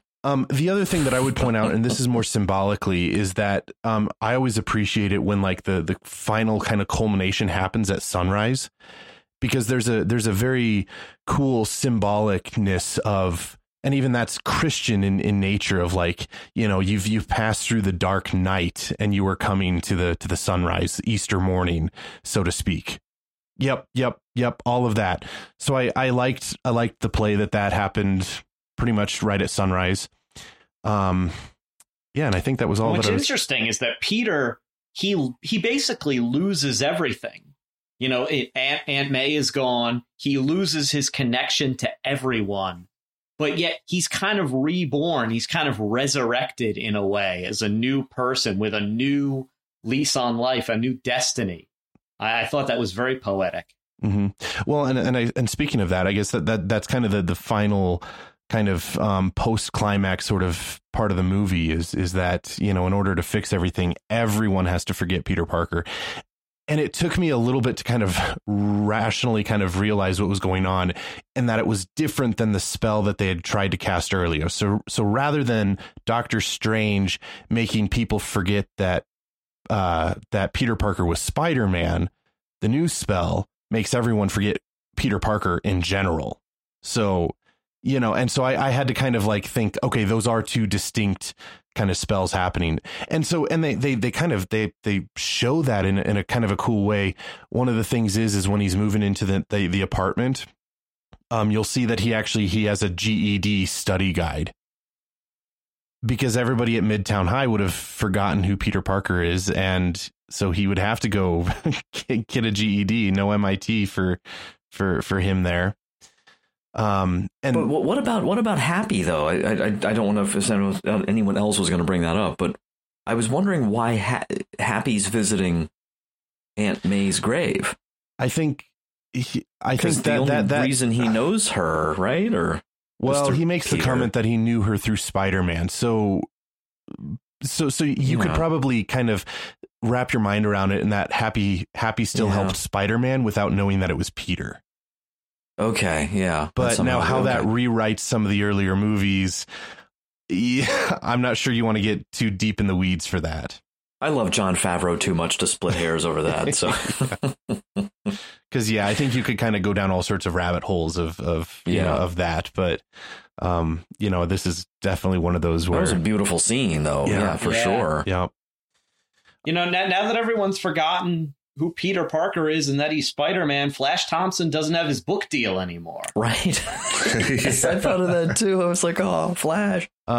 Speaking of that, I have kind of listed a number of Easter eggs. I don't know if you guys kind of notice these at all or not either, but Flash's book is called Flashpoint. And if you know comics at all, that's a nod to DC's The Flash character, who went back in time to prevent his mom from being killed and created an alternate timeline called Flashpoint. So that was, in fact, there was someone on Twitter that was trying to tell Flash Thompson that he doesn't have copyright on that name and he was going to have to pay royalties for it.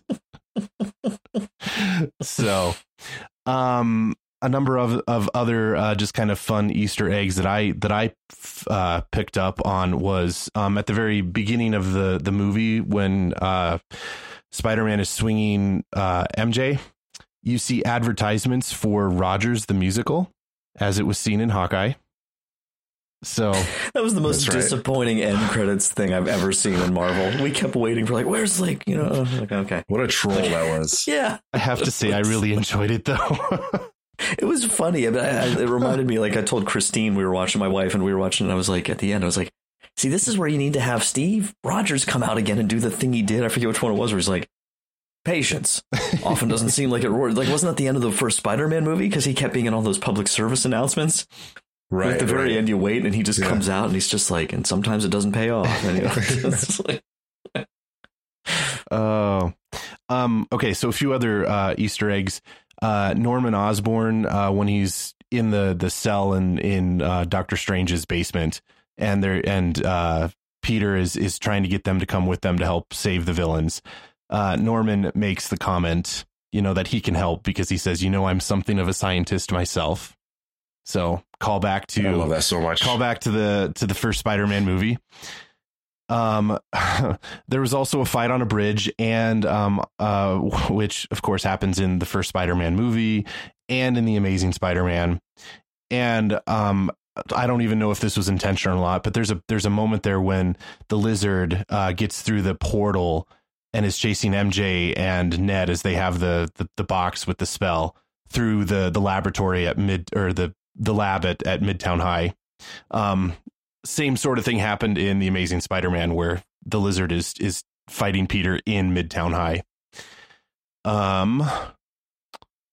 This was a fun one for me. So when Max is cured and de-electrified and Andrew Garfield's Peter and him are talking, you have the theme from the Amazing Spider-Man playing musically in the background, which was an awesome nod musically to that movie. You also have at that point where Max makes the comment that there should be a black Spider-Man out there somewhere. And of course, we all know that there's Jamie Foxx. And there is Miles Morales. And then this one was kind of fun. So this was almost the equivalent of the MCU Sinister Six. So you've got the 5 villains, but then you have Venom as villain number 6, but he just was too drunk to come and play. So that was also kind of fun. And then the Star Wars Legos. I don't know if you were paying attention, but he was building the Death Star in the apartment, in Happy's apartment, as he was getting the acceptance letters from the colleges. He was building the Death Star, and then the robot knocks it over. Yep. And in the first MCU Spider-Man movie, it doesn't like Ned have it built, and then he sees Peter as Spider-Man, and he drops it and shatters into a million pieces. He stands up and shatters. It was great because Peter comes in on the ceiling, and and he like discreetly shuts it and jumps down, and Ned's just drops it. Brilliant. The other kind of sentimental thing that I noticed was at the very end when he has just he's created his new Spider-Man suit. He still has the cup from the donut shop that he got from MJ. So that's sitting on his desk there. And then I guess to point out too is that new suit at the very end is more reminiscent of kind of the comic versions of the Spider-Man suit. It's also more in line with Tobey and Andrew's versions of the Spider-Man suit. So this is also keeping in line with kind of Tom Holland's Peter, kind of starting fresh, starting new, and, using that to go out and be the friendly neighborhood Spider-Man. Mm-hmm. I was hoping though that he would have a quick little, like, even if you just see him swinging over or something in Hawkeye when they're at Rockefeller Center, but that didn't work out with the timing. And then he would have gotten in it, but because by the time by the end of No Way Home, the Christmas tree is not yet knocked over, so it's not yet the end of Hawkeye, but it's clearly in the same. Yes, like what's he doing when all of that chaos is ensuing? He was on his way. And then I guess one other question to throw at you guys is, did you expect Tom Holland's Peter to refrain from trying to convince MJ and Ned who he was? They had me on the edge of my seat, but again, like I was saying earlier with the stakes, like you don't know what he's going to do, and it's not a quick little honestly, and maybe she'll remember, like there's ways they could go with it. I was a little nervous because it's almost identical to the beats and this like the end of Fantastic Beasts and Where to Find Them. When do you remember that? Like if you saw that when she goes in the pastry shop and he doesn't remember her, but they're having this conversation. I was like, this seems very familiar, but it was a very different, very painful, but like honest kind of thing. I just, it really hit me. I loved it. I'm glad that they didn't.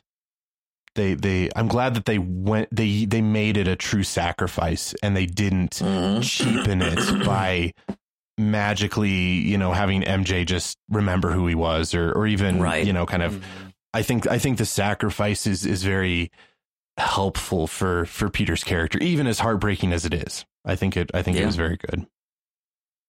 And remember, she said I think the little preview was when she was telling him, like, you come and find me and explain it, because if not, I'm just going to, figure it out anyway, like I did before. That's something there, maybe she'll figure out who Spider-Man is, but then that will somehow be like, I don't know. I don't think she's gone. I'll put it that way. Someone pointed out that the necklace that she was wearing was one that Peter had given her in a previous movie. Now, I haven't really looked at that, or not, but I think it broke when they were fighting Mysterio, right? Yeah, in London or something. Sounds right. So I mean, there's potential there for sure.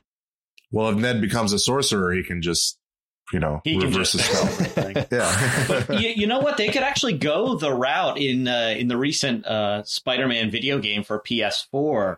MJ is an investigative reporter. Oh, so that's fun. If they take this route with her, that could be an avenue where she's investigating Spider-Man and trying to find out who he is. And that could be a way that, she could reconnect with Peter. And she's in conflict with Jameson because she's trying to do real journalism. And he's like, there's. Oh, yeah. Come on. Well, she is going to MIT, so I don't know if she's going there for journalism. But that's true. Yeah, that could be maybe there's something there. But. Well, gents, do you have any final thoughts that we haven't actually talked about yet? Because we could continue this conversation for hours, I'm sure. But the only thing I'd throw in is I'm hopeful. I don't know all the inner workings. No one does. But I'm hopeful for in the sort of Sony Spider-Verse is sort of a little different. It's its own thing. They're doing a lot. But there's crossover. If I'm remembering correctly, you see, Michael Keaton's in the Morbius trailer, and so there's some sort of, I don't know how all the licensing works with it, but there's strong, desire and rumors about Andrew Garfield back in the mix for their Sinister Six, which they're working on, supposedly. So I would be we'll all see. on board That's for my that hope. one. And it doesn't contradict this. It's brilliant the way they've set this up. Mm-hmm. It's almost like they planned this 20 years ago, but they didn't. Clearly not. But yeah, there is no doubt in my mind that Garfield and Maguire are going to come back. I think Garfield more so. I know Toby was probably the more difficult one to get on board because he's just more selective. I mean, he's kind of semi-retired from acting. I mean, he hasn't done much in the past, 10 years. But I think this being, you mentioned it at the top, it was like already the sixth largest, movie box office wise of all time. They're going to back up the Brinks truck for both these guys to come back. I think it wouldn't surprise me if Garfield has his own film by himself. Maybe Garfield is going to be like the Spider-Man to Tom Hardy's Venom. I've heard rumors about that. Yeah. Yeah. There's so much speculation out there. So it would have surprised me if that were to come true. Somehow that grit works with him, even though he's kind of goofy, but his movies were, like he said, too, they built up this character that he went darker, didn't pull his punches. And remember, Venom says, maybe I should go to New York and find this Spider-Man guy. So maybe he does that in the third Venom movie. Who knows? That would be kind of awesome. But I think like Toby, like he probably won't have his own film, but he'll definitely cameo or be another featured, whether they're leading up to whatever the next big MCU event's going to be. Maybe Secret Wars is maybe what they're leading up to. With Secret Invasion coming out later this year. Who knows? If they're doing a Secret Wars, then you can have anyone and everyone from any universe come in. So I think we're definitely going to see these guys again. And that makes me really excited and happy. And I think they did it in a way to where it doesn't cheapen Tom Holland's Spider-Man. There's room for him to be successful as well. It was a beautiful honoring of all the characters involved. Mm-hmm. And I guess we didn't mention yet, but there's also now the option of Venom in the MCU, which was part of the post-credits scene. So well done. The mystery of it. Yeah, but he got sent right back. Yeah. I like how they've been teasing the multiverse, like in Loki. Mm-hmm. It's like the multiverse is open and then it got shut, and then in here it's like the multiverse is open and then it got shut. So it's like in Multiverse of Madness, like, oh, that looks crazy. It's like, okay, like how many times do we have to like shut the multiverse? So it's kind of funny. It's that we have all these consecutive shows and films now where people are messing with the multiverse and not quite learning their lesson. But it's like the little kid who keeps leaving the door open in winter, and dad's like, close the door. How many times? I'm let a raccoon in. I'm excited to see where the MCU takes it, because I've been a fan of the DC TV universe for years, and they've played with the multiverse for probably a decade or so at this point. But for the DC TV universe, the multiverse was never quite the threat that it seems to be in the MCU. And so I'm very excited to see where the MCU takes it as kind of this, a lot more mysterious, a lot more consequential in what it might do to the entirety of the cosmos. So that's coming, because that was also I was sort of disappointed. It was just a trailer for the Multiverse of Madness. It wasn't a scene that played out, but I'm still super excited for it. So I think, unless any of you guys have anything final to add, I think that wraps up our conversation. At least for tonight, that wraps up the conversation. So before we do wrap up fully, though, we would like to take a moment to thank our patrons who make it possible for us to create the secrets of movies and TV shows, including Mike K, Hector M, Matthew R, Jesse J, and Thomas M. Their generous donations at sqpn.com/give make it possible for us to continue the secrets of movies and TV shows and all the shows at StarQuest. If you've been thinking about becoming a StarQuest patron, now is the time. Visit sqpn.com/give today. And so that is it from us. And listeners, we, of course, would like to keep the conversation going, and we want to know what you thought of Spider-Man No Way Home. So please reach out to us and let us know. You can comment on the show at sqpn.com/secrets, or you can comment on our posts on Facebook. Just search for the StarQuest Facebook page at facebook.com/StarQuestMedia. And you can send us email to secrets@sqpn.com.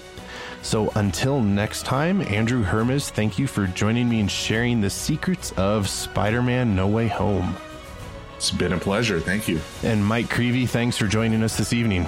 Always a blast. And Thomas Salerno, thank you for joining us as well for this awesome conversation. It's been a grand adventure, guys. And once again, I'm Father Andrew Kinstetter. Thank you for listening to the secrets of movies and TV shows on StarQuest.